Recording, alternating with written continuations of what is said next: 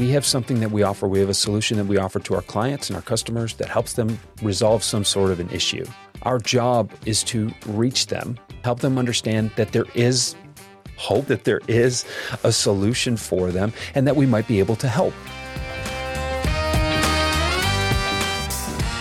Hi, friends. Welcome to the Sales Enablement Podcast. I'm your host, Andy Paul. That was Jeff Bajorek. He's an advisor and a coach to B2B sales leaders. He's an author and host of his own podcast titled Rethink the Way You Sell. And in this conversation from the archives of the Sales Enablement Podcast, Jeff and I dive into a range of topics. We start by exploring whether sales leaders are held to account for the right performance. I mean, if too few sellers as a percentage actually hitting their quotas, the blame usually falls on the seller. But really, who should be responsible for changing that? And we dive into whether the right perspective for sales managers to have is one of quality control. If less than 50% of sellers are hitting quota, then doesn't it really mean that sales managers aren't developing a good product? One that reliably works, that does its job? Sort of a QC issue. And we get into what sales leaders should be trained on, but probably aren't. So all this and much, much more before we get to Jeff, I want to remind you to subscribe to this podcast on iTunes, Spotify, or wherever you listen to it. Certainly appreciate your help with that. And let's jump into it with Jeff. Jeff, welcome to the show. Really good to be here. Thanks, Andy. Yeah, well, thanks for coming. We were just recently did the opposite, where I was on your show. It's a home and home. Isn't that what they call it? That's true. Home and home, right. So how are things? Things are good. Things are good. It's funny. There's always more to learn. There's always more to do. There's always more to develop. There's always room to grow. And I feel like, coming into 2022, I've said for the umpteenth year in a row, I think this is going to be the year. And it feels like it's progressing that way. So I'm pretty pleased. Good. So what would that mean? At the end of the year, if you look at end of 2022 and you look back, what would that have meant happen? Much more focus in terms of my marketing, in terms of my content, in terms of my ability to develop and grow my own business. It's funny. I don't think we've talked about this, but I started my business in 2015, and things were different then. And the people that I looked up to, the people that I followed and watched and had mentor me, it was very much, hey, just put good stuff out there. People will find it, and then they will find you. And that really started to change not very long after that, when social media and everything else, the content alone, like we're not hurting for content, right? There's so much out there that you couldn't stand out by being one of the creators anymore. And you couldn't just stand out by speaking more loudly, so you really have to pick a lane and stay in it. And that's something that I don't want to say struggled with. I've been hesitant to pick something because I still get so excited about what I do. It doesn't matter what it is. I love solving problems for people, but you can't just, promote yourself as a problem solver and have people beat a path to your door. Yeah. Unless it's a specific type of problem, right? A very specific type of problem, right? Exactly. Yeah. Exactly. So what is that specific type of problem? For me, I think it's helping people understand what selling really is. That you don't have to do it a certain way. You can sell like you. And wow, where did I heard that before? And how about that? I'm holding up a copy of my book for the people at home, so Jeff can see it. Well, and that's one of the things too. And and we talked about this recently, and that's one of the themes that comes through in your book so nicely that is hitting home with me. It's like, you don't have to be salesy. Right? Death to salesy. I love that hashtag. I love that promotion for the book and everything like that. But you have codified what that means for people and help them see that they can see themselves in their sales career, in their sales lives. Right. And, I was reluctant to sell. Someone suggested that I get into sales, and I was like, is there someone standing behind me that am I in the middle of your conversation? Like, what do you mean? Am I being pranked? Yeah. And it wasn't until a couple of years later where I realized that there was so much of myself that I could bring to this career, to this profession, rather than trying to feel as if I had to be a certain way. And, I still think there are so many people out there, very well-meaning, very well-intended people who just want to do a good job, but don't realize that the best way to do the best job is to really be yourself and really just kind of let your own creativity, let your own talents shine through. But the not the pushback, but the talk you hear around that from sellers, and it's just in the last week since I released Sell Without Selling Out, and I'm now going on a bunch of podcasts and talking about the book, and is that the sense is, well, as a seller, do I really have the freedom to go do that? Right? Because my manager wants me to act a certain way and do certain things. And part of the reason I wrote the book was I could tell from all the conversations I have with people is that, they're feeling restrained by that, right? And oppressed by it, if not. And so I wanted to show the example of what I have done myself and what other people have done is to say, I'm not going to work for sales. I'm going to make sales work for me. Right. I was in that position. And, it came down to the point, for me where I was like, if I can't do it this way, then maybe selling is just not for me. Exactly. And I at some point, you come to a point where you just need to trust it. And I made this deal with my manager. I just started a new job. And actually the guy that hired me decided to step down as a manager, and he stepped down to be a rep. The territory became open. And so he was my colleague, not, my report anymore. And so we both started working for this other guy. And so I was a couple months in, and he said, so what, you're going to what? What are you? And I said, well, this is the way I'm approaching it. I'm here. You guys hired me for a reason. Let me prove it.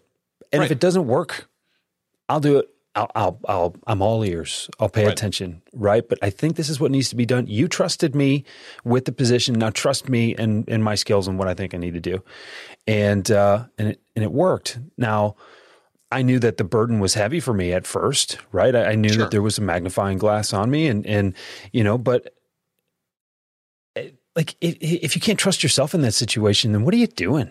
Well, exactly. If you can't trust yourself, and if you can't be trusted, if your manager won't extend the trust and the autonomy and the agency for you to go out and be yourself, right? Then what are you doing? Yeah. I mean, this whole idea of that some managers lean too far into in terms of managing. I think it was our friend Mike Weinberg talked, metrics jockeys or whatever he called it. His at that point, you're babysitting. You're not managing. You're not leading. You're not helping people. And I liken those managers to like helicopter parents. And so how do people develop the self-sufficiency? How do they develop? Because you want them to be self-sufficient. You don't want them to be reliant on a process, or you want them to be reliant on themselves and their ability to operate in a situation that is somewhat unique. Selling is not, my mentor used to say there's no recipe for it. There's no cookbook for it. I agree. You can't just, and so many people are looking for a paint by numbers kind of recipe or a how-to guide. And again, I think it's because they just want to do a good job. I think most people want to follow the rules. They want to show up. They want to do good work. They want to be proud of what they accomplish, and they want to move on. And so there's such good intention behind it, but you have to understand what needs to be done, not just how to do something. And, the best manager I ever had is a really good friend and mentor of mine. And I saw what he did in the field, and he drove out of his way to come spend time with me. And he mentored me, and we had coffee before calls, and we had beers after calls, and we spent a ton of, our wives joked about how much time we were spending together, but he invested in me the way people need to be invested in. And he let the reporting and all that other stuff take a back seat to the time, the best time we could spend during the regular workday was the time spent in front of customers, time spent demoing, time spent, just strategizing. And, every once in a while I'd go out to his house, and it'd be jeans and a sweatshirt, and we would just, talk and plan and scheme and things like that. But he was someone that I never saw behind a computer unless we were on an airplane together or something else. And the worst managers I've ever worked for or only behind their computer, just Right. doing what the numbers were telling them. And there was a lack of intuition there. There was a lack of your finger on the pulse of what's really going on. There was a disconnection between management level and what was going on the front lines. How do you manage someone in a situation you're unfamiliar with? Oh yeah. Well, but I think you just hit such a key point though, to it with the manager, basically let the reporting go by the wayside, right? Is, I mean, I'm sure not completely, but No. wasn't as high as priority. Right. And I talk about this in the book for you as an individual contributor who's reading it, is you have this obligation to become the best version of yourself. You're going to have to push back from time to time on direction you get or suggestions you get or whatever, if they don't align with what you think is the best way to approach things, right? You're going to be held accountable for the numbers as you did, but you want to be given the freedom and the agency to go out to, operate. Well, managers, you have the same obligation.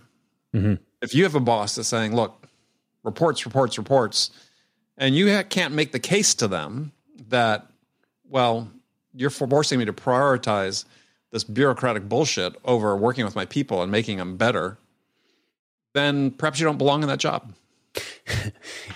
Sales managers forget that they're still in sales. They forget that the people on their team are their customers now. They forget that the people that they report to are their customers. Anytime you ask someone to do something, you're making a sales call. So when you need help from someone up the chain, treat them like a customer. Approach that conversation like you would a customer. When you are trying to lead a team, you're trying to get people to do things for you that they wouldn't do if it weren't for you asking. That sounds like a sales call. Have you approached it that way? Have you thought about it that way? Have you thought about treating your team, your managers? If you're a frontline rep in the field, your sales manager is a customer of yours. You're going to need to ask her for something at some point, and you're going to hope she says yes. And it's just such an interesting dynamic shift when you think about it that way. And it changes the way you behave, and it changes the way you think about things. And it pulls you out of these tidy little lanes and tracks that we'd like to be in because they're safe. When there's boundaries around us, when we know we just have to go straight, when we know that we're doing things that are plausible and won't get us in trouble, we feel safe. But those often aren't the best things to do. They're often not what needs to be done, and they ignore what actually needs to be done. And it's reckless to say, hey, you got to break a bunch of rules if you want to be successful. No, you have to be willing to break the rules when necessary in order to be successful, when the rules that are in place don't apply. And there's a great amount of responsibility that comes along with that. But you really need to understand the dynamics. I got accused one time at a national sales meeting, actually, of taking the red pill when I should have taken the blue pill, or taking the blue pill when I should have taken the red pill. And I was just, Meaning what? Precisely. And I was a sellout to corporate, and I just did whatever corporate wanted. And, and I was like, no, I want my best interest to be aligned with the company's best interest, because I want to know why they're asking me to do what they're doing. Right. And I want to make sure that, and look, if my best interest can't be aligned with the company's, then I'm at the wrong company. But exactly. I always asked my managers, try to get an understanding of why they were doing what they were doing. Help me understand why you're leading us this way. Because I want to be helpful. I want to, fall in line if I can, rather than constantly putting up resistance and arguing and things. And it was just, it's interesting when you approach that dynamic, as I mentioned, where the people on your team are your customers, you can get everybody in line that way. It makes it easier to manage that way. It makes it easier to be on a team that way. It feels like we all know where we're going, how we're going to get there, why we're going to get there, and maybe when we're going to get there. And that allows us to work together better, instead of, well, just tell me what to do so I can do it. And if it works out, I'll take all the credit. And if it doesn't work out, I'll take none of the blame, because all I did was everything you told me. Yeah.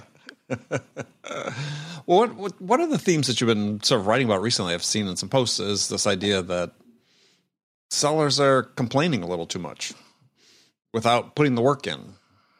So what was sort of motivating that? Actually, I remember that post specifically. I had a group coaching session. In my community, we have some people that kind of pay for a subscription or whatever. And they come in and one of these leaders was talking about how he couldn't get his team, or not that he couldn't get his team, but he was struggling because his team was finding things to complain about. And it happened in that coaching session. It also happened maybe a day earlier with another client who was talking, and I was doing some, leading some training sessions for them too, and just kind of fielding these objections. And I'm like, this is the job. Like, are we really here we're talking about you don't have your opportunity, your pipeline's not full, and you don't know what work to do. Like, hold on, what is going on? You have your lists, you have your messaging, you know the problems that you solve, you have all the tools that you need in order to get out there and do the work. The missing ingredient is your effort right now. Like, why is this a shock to people? And you know, Andy, you've been doing this long enough too. You see these things come back up, and I'm sure you've said, wait, is this still an issue? Are we really still here right now? I thought we had solved this. Right. And it just, I don't know, to me, it's a lesson that I continue to take things for granted, I guess, that I shouldn't. But I mean, at the very basic level, we have something that we offer. We have a solution that we offer to our clients and our customers that helps them resolve some sort of an issue. Mm-hmm. Our job is to reach them, help them understand that there is hope, right? That there is a solution for them, and that we might be able to help. If those people are knocking on our door, then maybe we don't need to reach out. If they're not knocking on our door, we have a responsibility to knock on theirs. Yes. But our job is to solve problems for people who need help. And if we're fortunate, and most of us are, we help in a way that is reasonably differentiated from our competitors in the space. And that gives us something worth talking about on a regular basis. If we're not talking, that's on us. But you see, it's really easy and it's really convenient for people to say, oh, well, I don't have the right technology, or my marketing department didn't give me the right leads, or we don't have this. This could be better. This could, there's this internal thing over here I heard at the water cooler that I just don't like. And it's like, what are we here to do? Let's do that first. And if there's time, maybe we can indulge that water cooler conversation. But yeah, I mean, I think you're sort of, you're sort of leading down this path. I've talked to people about this. I remember meeting this one guy that I knew at a conference, and he was sort of senior AE type, and he was horrified that he was being asked to prospect. And I said, well, why? Yeah, did you expect you're going to do that? Well, no, we got SDRs, but we don't have enough pipeline. And said, so if you don't have enough opportunities to work on, you're just going to wait for an SDR to pop one, or pick up the phone and call somebody. Mm-hmm. Maybe call an existing client. Maybe call your best client. Ask them why they bought from you. Right. Yeah. It's when you turn over responsibility for your livelihood to somebody else, it's problematic. It's really nice when you do have, and look, who would not want the opportunity to have qualified leads placed on their desk or on their calendar for them? Like, that's great. And if you have sign me up. Yeah, and if you have earned the respect and the right, see, this is another thing that I've seen is there are a lot of rookie salespeople who see the top performers who have been doing it for 30 years, who don't feel like they have to do any outbound prospecting anymore. The referrals come to them, the account management, the account maintenance, just the growth within the accounts comes. Right. They make it look way easier than it actually is because they've been doing it for 30 years. So long, yeah. Well, they were in the same spot those people were in. Yeah, it's like you're 27 years old. You don't know anything about anything, and you just want to show up and have that guy's job. Like, that's not how it works. That guy's been doing this longer than you've been alive, and you are discrediting the effort that he and she, in a lot of cases, have put in order to achieve that status there. Why don't you ask them how they started, not ask them what they do now? Right. And there's, and I don't want to, I'm going to sound like the grumpy old neighbor, get off my lawn, entitlement and rabble, right? But it's like, again, let's focus on what needs to be done. We need qualified opportunities to work as salespeople. If those are coming in for us, great. And if they're not, then whose butt is on the line for the number, who signed for that quota, who, agreed that they could produce this amount of revenue.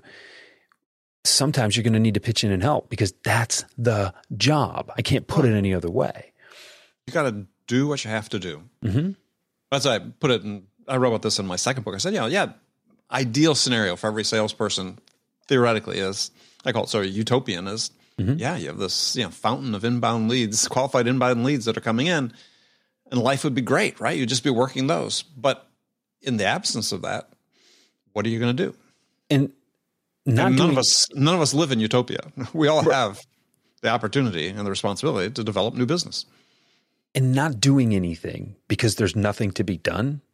Now, there's always something to be done. And sometimes that plagues me. I'll admit that I'm finding things to keep busy, or I'm never at a loss of things to keep busy. And sometimes I do things that aren't as important as should be. Right. That's an easy trap for people to fall into. But, that's not my job. No, producing revenue is your job, and everything underneath it falls on you. It's funny you mentioned asking for referrals. I think there are really four types of clients, four types of prospects, really. There are those that are growable and accessible, right? Maybe they're current clients, maybe they are brand new prospects, hot prospects that have been introduced to you, okay? There are those that are very growable but not accessible. That's where most of your outbound prospecting efforts go. There are those that are not growable but very accessible. Those are your favorites, right? That's your milk run, right? And then there are those that are not growable and not accessible. We don't really have to worry about them. Most sales reps, when they manage their territories, like to hang out where they're very welcome and there's a ton of access, but there's not a whole bunch of growability there. And that's a nice, safe, warm place to go. You take your manager when she comes into town and you get the back slaps and all that stuff. They're not growable though. So by definition, that's not where you should be spending your time. How do you still make use of your access? Well, you ask for referrals, right? And you ask for help. You ask for testimonials. You do market research. Yeah. Case study. Why did you buy from me the first time? Why do you continue to buy from us? What do you love about us that you don't get from anywhere else? That market research gives you the language, not just to find more customers, but to find more customers like them, right? Not every customer is worth having, and you'll never have a better day in sales than when you fire your worst customer. So be careful about the ones you're asking to replicate. But there's this safety, there's this comfort there that, look, after a day of getting door slammed in your face and getting hung up on, I can see why you would want that, but at least make it worthwhile. And that's something that a lot of people, those are the opportunities you're missing. Okay, your SDR is not getting you qualified leads. Go get some for yourself. Don't make it any more difficult than it needs to be. Well, it's not at that point. Right? Well, so raised the question as I was reading that post is like, okay, so what's the role of the manager in this? So if you have sellers who aren't just doing the work, where's the manager accountability there? Well, accountability is, I can count, but that's a 4-letter word to a lot of people, right? And it's, I'm not a micromanager. I'm a player's coach. I'm just going to let people do, because great salespeople need to be their own people, and they need to do it their own way. Wait, Andy, Jeff, you're telling me that I should encourage my people to do it their own way. I'm going to get out of their way. No. Accountability is a partnership. Right. Micromanagement, not a partnership. Micromanagement is a nightmare, right? But accountability is a partnership. Andy, if I'm reporting to you, if you're my leader, we're going to sit down at the beginning of the year, beginning of the quarter, maybe the beginning of the month, and we're going to talk about expectations. We're going to talk about what you need me to bring in terms of revenue. And I'm going to look you in the eye and I'm going to say, yep, I've got that. Or I might have to tell you, I don't think that's coming because of the timing of this deal. This is not going to close until maybe the beginning of the next quarter. Year looks good. Quarter looks sketchy. How do you want to handle this? Transparency is vital when it comes to these things. But we're going to agree upon a number, and then I'm going to deliver it. And if I'm falling short, you're going to ask me why, and I owe you an answer. Now, if you ask me to deliver a number and I don't think I can give it to you because you or someone, you as a representative of the larger company haven't given me what I need, then you owe it to me to hear me out why I don't think that's a reasonable expectation of me. Okay. In most cases, the expectations are reasonable. They should be anyway, but that's where the two-way partnership comes from. Now, here's the deal. Nobody works better in the absence of accountability than they would with a culture of accountability. And it's not about, well, I'm going to leave my top performers alone because they're doing great. Your top performers will perform even better when they know someone with their best interest in mind is looking out for them, looking after them, paying attention. It always happens that way. It's why, you can be in great shape, but still have a personal trainer at the gym. It's why the best golfers in the world have coaches. It's why, everybody, the best ball players, they're still being coached constantly. When you know someone's looking out for you, you're going to do better, right? So accountability, when you think of it as a partnership, you're creating an environment for success, versus a dictatorship where give me those numbers or else. Well, but here's so let's sort of extend that a little bit further. Sure. Because we see the reports like from CSO Insights or Bravado came out with a report recently. Only 46% of sellers are making quota. So who's responsible? Who's accountable for that? Who's accountable for it or who's responsible for it? Well, let's say, that's shared responsibilities. But yes, we have a scenario where, let's assume this data is correct, right? We see it from a couple of different sources. All right, a lot of variables play in terms of quota setting and so on. But just in general, just looking at that number, you'd say, wow, what I'm seeing is a real failure of management. And I see that a lot when companies want to bring me in to train their salespeople. All the sales training in the world is not going to move the needle if there isn't an environment to sell, if there isn't an environment conducive to selling, right? And accountability is a big part of that environment. And enabling the team is a big part of that environment. And creating the space for the people to actually execute and not burdening them with distractions and other things. There's so much more to it. But typically, and this is kind of a funny story, there was I spoke at this event and an owner of a company came up to me and said, I think you can help our team. So we set up a call and everything. He said, we have some people on our team that aren't performing as well as others. And we'd like some training for the team to help encourage some good performance. I said, okay. How are they doing against quota? Well, we don't have quotas. Like, okay, cool. How modern. All right. I'm in with that. How about the comp plan? Are they commissioned? Are people leaving money on the table? What do you mean they're not performing well? Well, we don't commission our salespeople either. Okay. So you say they're underperforming. I said, says who and compared to what?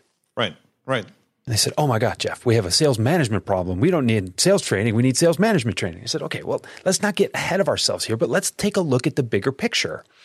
And in this case, these were forgivable sins, right? This was a family-owned company. They do custom woodworking and furniture and cabinetry, and they do great work. And their designers were acting as floor salespeople. People were walking in, they're doing interior design work, and they're putting together quotes. These were not, and they wanted to avoid commission because they didn't want their designers stepping all over each other, and creating a bad environment. And they didn't want to set quotas because they didn't want, it was really all walk-in business. And the company was thriving. So there were a lot of things that you can do wrong and still do well as a company.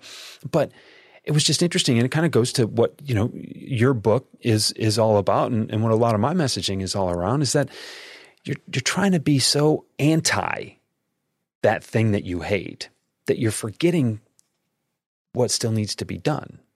We still need to have objectives. We still need to have frameworks. We still need to have an environment that is conducive to the sales process. And so when 46% of reps, when less than half of reps are hitting quota, I think that's a leadership issue. I think that is. Oh, that's why I asked the question. I agree, 100%. Yeah, most people have enough skills, unless you're brand new or it's a career change or whatever. Most people have enough skills once they're shown the guidelines to make sales. It's that they're afraid to do the things that they feel they need to do, but haven't been explicitly told to do. Mm-hmm. And they're afraid people are so afraid to get things wrong that they are unwilling to try to get them right. Well, isn't there I like to liken it to quality control. Isn't there a quality control aspect to this? I mean, as a manager, you're basically shaping this product that is the salesperson. Mm-hmm. And I don't know. I think you're not in a business where there's going to be 100% defect free, right? Because Dona wins all their deals. But it seems like, in general, sort of acceptance of subpar performance if such a high fraction of sellers aren't hitting their quota. I mean, if you were a factory manager making widgets with that high sort of defect rate, as we call it, is you wouldn't last long in the job, right? So I don't know. It gets into a larger discussion about, hey, do we need quotas, for instance? But assuming we keep quotas. Mm-hmm. I was just thinking about this the other day. It's like, well, gosh, we may change the comp for sales managers. So we told a sales manager, look, your comp, you're going to get paid a certain dollar amount for every rep that hits quota this year. Now, wait a second. Let me continue that. Mm-hmm. Because we know that one of the problems with quota attainment is just completely, excuse my French here, batshit crazy way that quotas are set, right, in many companies. Yeah. That would sort of fix that. I mean, if you suddenly comped managers based on a certain dollar amount for each rep that you have that attains their quota, mm-hmm. I would think they'd get very sane about quota setting very quickly. If it's the manager who sets the quotas. Well, I mean, I'm saying up and down the chain, not just frontline manager. Everybody in the sales leadership chain, your compensation is based on the number of reps that hit the number. Mm-hmm. And so, you have an incentive to set a reasonable goal, and then you have an incentive to actually seriously enable these people and not just do hit and miss, and does not but you, but bring in Jeff one day a year and say, okay, we fulfilled our obligation to train the reps. Right. But to get serious about developing people on a daily basis throughout the year. I mean, right before the pandemic, I spoke at a private equity firm's meeting of their portfolio CEOs. Mm-hmm. And I did a little presentation and stopped and was doing Q&A, and I was just sort of curious. I asked them, this was toward the end of the year in 2019. I said, so how many of you are going to raise quotas next year? They all raised their hand. Mm-hmm. Great. Let's go around and give me a sense of how much you're going to raise them by. And it's let's say roughly 10 to 15%. Sure. I said, okay, well, let me ask this question. How many of you have invested sufficiently that your sellers are 10% more capable this year than they were this year? Mm-hmm. No one. Right. So I'm saying, so as I asked him, I said, so you're going to go ahead and raise quotas, even though you haven't invested in helping your people become more capable. I just want to make sure everybody's clear about that. There's a silence around the room. It's like, and even though less than half of them hit the number this year, you're confident that they're all going to hit this number next year. Well, not only this number, plus more, right? Exactly. Plus 15%, yeah. And I think we have an expectation issue, right? And there are a couple, and there's two ways I want to go with this. And so I'm going to try to keep my train of thought straight. There's an expectation issue because there are people like you and like me who talk about sales processes and trusting a process. And when you focus on a process, you get results. And when you focus on results, you get frustrated. So let's make sure we're doing enough of the right things. And we can reasonably assume that if enough of the things go our way, we're going to be in this ballpark. We should be able to, I can commit to that number. Well, then we can make anybody a seller. And if we just make sure they do the work, and and the beatings will continue until morale improves, and we will get the results. And so there's this lack of awareness around how long that actually takes, and what the requirements are for a position and for an employee in that kind of a position. And it also eliminates the possibility of anything not going to plan, like an addition to the family, a loss in the family, a pandemic, anything. And it's like, hold on, we don't do this in a vacuum. If we sold in a vacuum, then it could give you much more repeatable results, but we don't. And so from the top down, all of a sudden we're going to grow 35% this year. Okay, why? Sounded like a good number. I think we can do it. Oh, because our investors need a return on their investment right away. Okay, have your investors ever worked in this industry? Nope, they just have a lot of money. Do they have any idea what it's like to sell in this industry? Nope, but they want a return on their investment. And if we don't have their money, we don't exist as a company. Mm-hmm. Wow, that's quite a predicament. The other way I wanted to go with this too, and I don't think enough managers, enough leaders do this. I think if I'm leading a team and I go to each rep and I say, this is your quota and I want you to grow 15% this year, I believe I'm responsible to answer them when they say why. Mm-hmm. I believe that I need to provide them with a little bit of insight. Wait, other than because? Other than because. And not because, and I've gotten this way too many times. I get the shoulder shrug that, hey, they're asking me to grow it. Out of my hands, yeah. So it's got to come from somewhere. And Jeff, you're my guy. I know you can do this. If anybody on this team can do it, you can do it. I'm like, that's not good enough, man. I want to hear, I took a look at your territory. And look, Andy, I don't know your territory nearly as well as you do. So please correct me if I'm wrong here. But we've got this new line extension coming that I think will fit at this account. We're going to raise prices 3%, at the end of the first quarter. So that should give you a little bit of a bump. You got a pretty good pipeline. We got a good reputation. I know you're working on some things that you've showed me in our monthly meetings where we go over results. I think you have this in you this year. What am I missing? Andy, you leave that meeting in a completely different mood, in a completely different mindset, ready to run through a brick wall and hit that number, than if I say, all right, Andy, your number, it's 12.5% this year. You got this? Okay, thanks. I got some other people I got to go, or even worse, an email, please print, sign, and return that you're going to have this. And it's like, one time I was being a smart aleck, and which is always better than being a dumb aleck, by the way. And I said, what if I don't sign this? And he's like, it doesn't matter. Yeah, it's going to happen. That's right.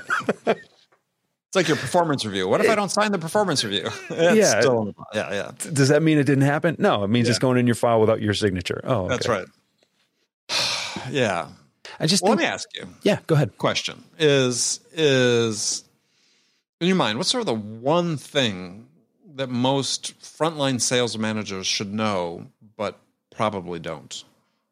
Oh, wow. What a great question. Because there's so many things. You get one. Yeah, I know. One thing that frontline managers should know that they don't.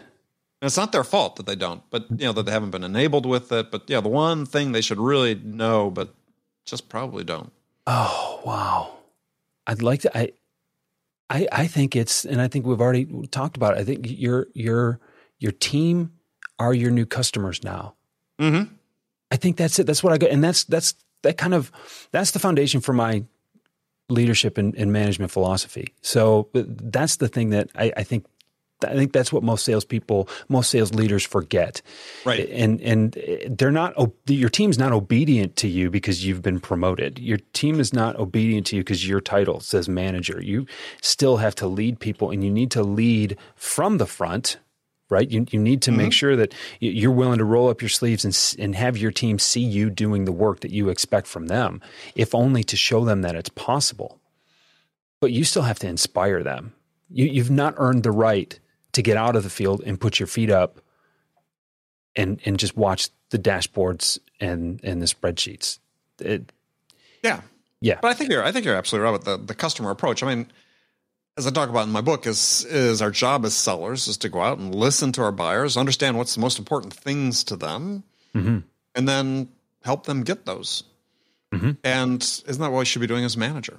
Is understand for each of our people what's the most important thing for them that they're trying to accomplish, whether it's career, money, financial security, whatever, and then say, okay, let's see how we can help you get that. And if you don't know what that most important thing is for each of your people, that's a big problem. Yeah. It's time to get on a plane. Yep. And it's time to get in the car with them. It's time to get on a plane just to buy them a cup of coffee in their backyard. You know, if they're working remotely or whatever, it's time to learn that. Yep. Because otherwise you're sort of missing one or two key levers, right? In terms of being able to help people, knowing what to help them with, and to motivate them. Otherwise, you're just assuming, and those assumptions, you know, those assumptions go awry. That was one of the reasons that I was offered an opportunity to take my manager's job as he got promoted. There was a vacancy, and I turned it down. He said, "You didn't even want the interview." I said, "No, I don't want the job. I mean, I'll interview for the sake of interview, but I don't want the job." Right. And it was more travel, less control, a bigger number, more pressure, and less money. I was like, right. What is wrong with this picture, dude? Well, you know, if you ever want to grow in this industry, you're going to need to do it this way. I said, oh, hold on right there. You just made the assumption that I wanted to continue on this path. Right. We haven't talked about this at all. And, you know, I stayed with the company a few more years, but it was clear that there wasn't the place for me anymore. But we can't make those assumptions. You can't assume that salespeople are just coin operated. You can't assume that everybody wants upward mobility within the company. You know, it's funny.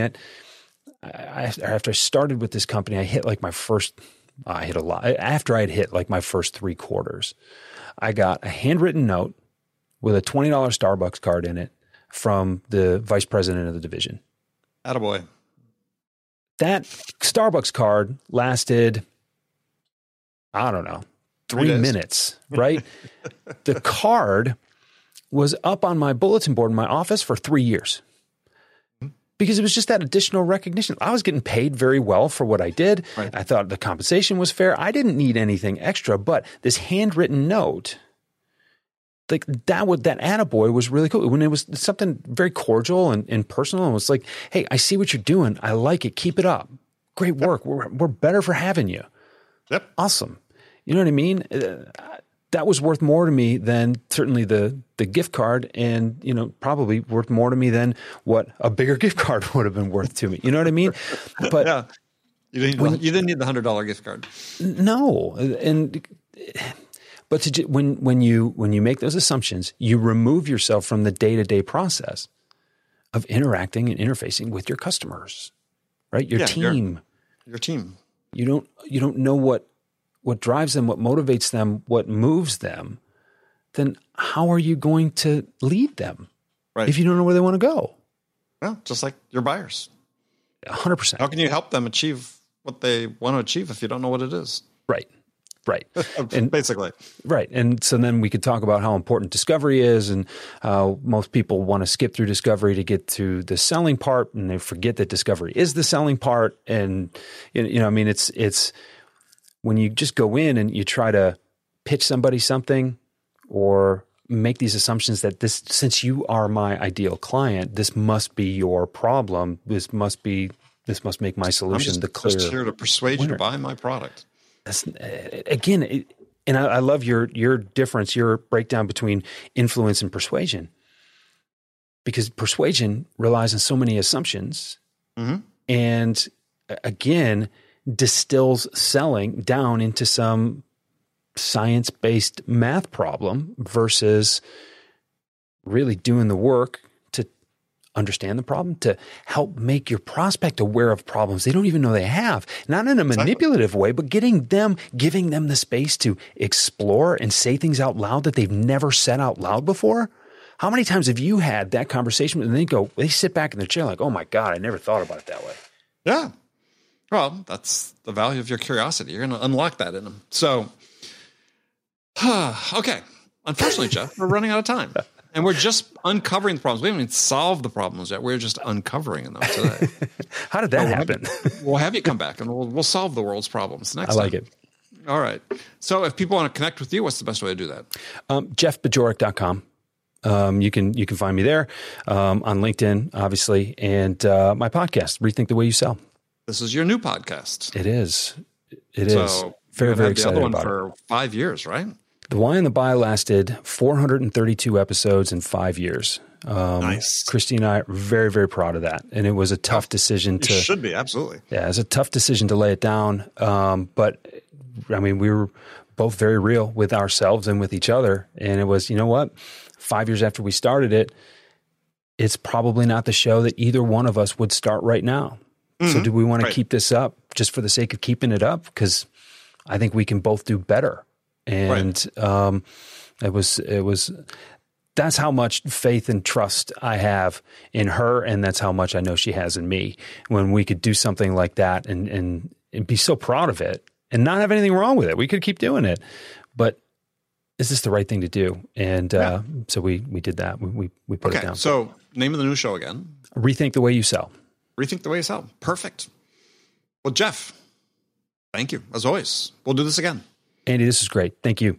Okay, friends, that's it for this episode. First of all, I want to thank you for taking the time to listen. As always, I'm so grateful for your support of the show. And I want to thank my guest, Jeff Bajorek, for sharing his insights with us today. If you enjoyed this episode, please subscribe to this podcast, Sales Enablement with Andy Paul, on iTunes, Spotify, or wherever you listen to podcasts. So thank you for your help with that. And as always, thank you so much for investing your time with me today. Until next time, I'm your host, Andy Paul. Good selling, everyone.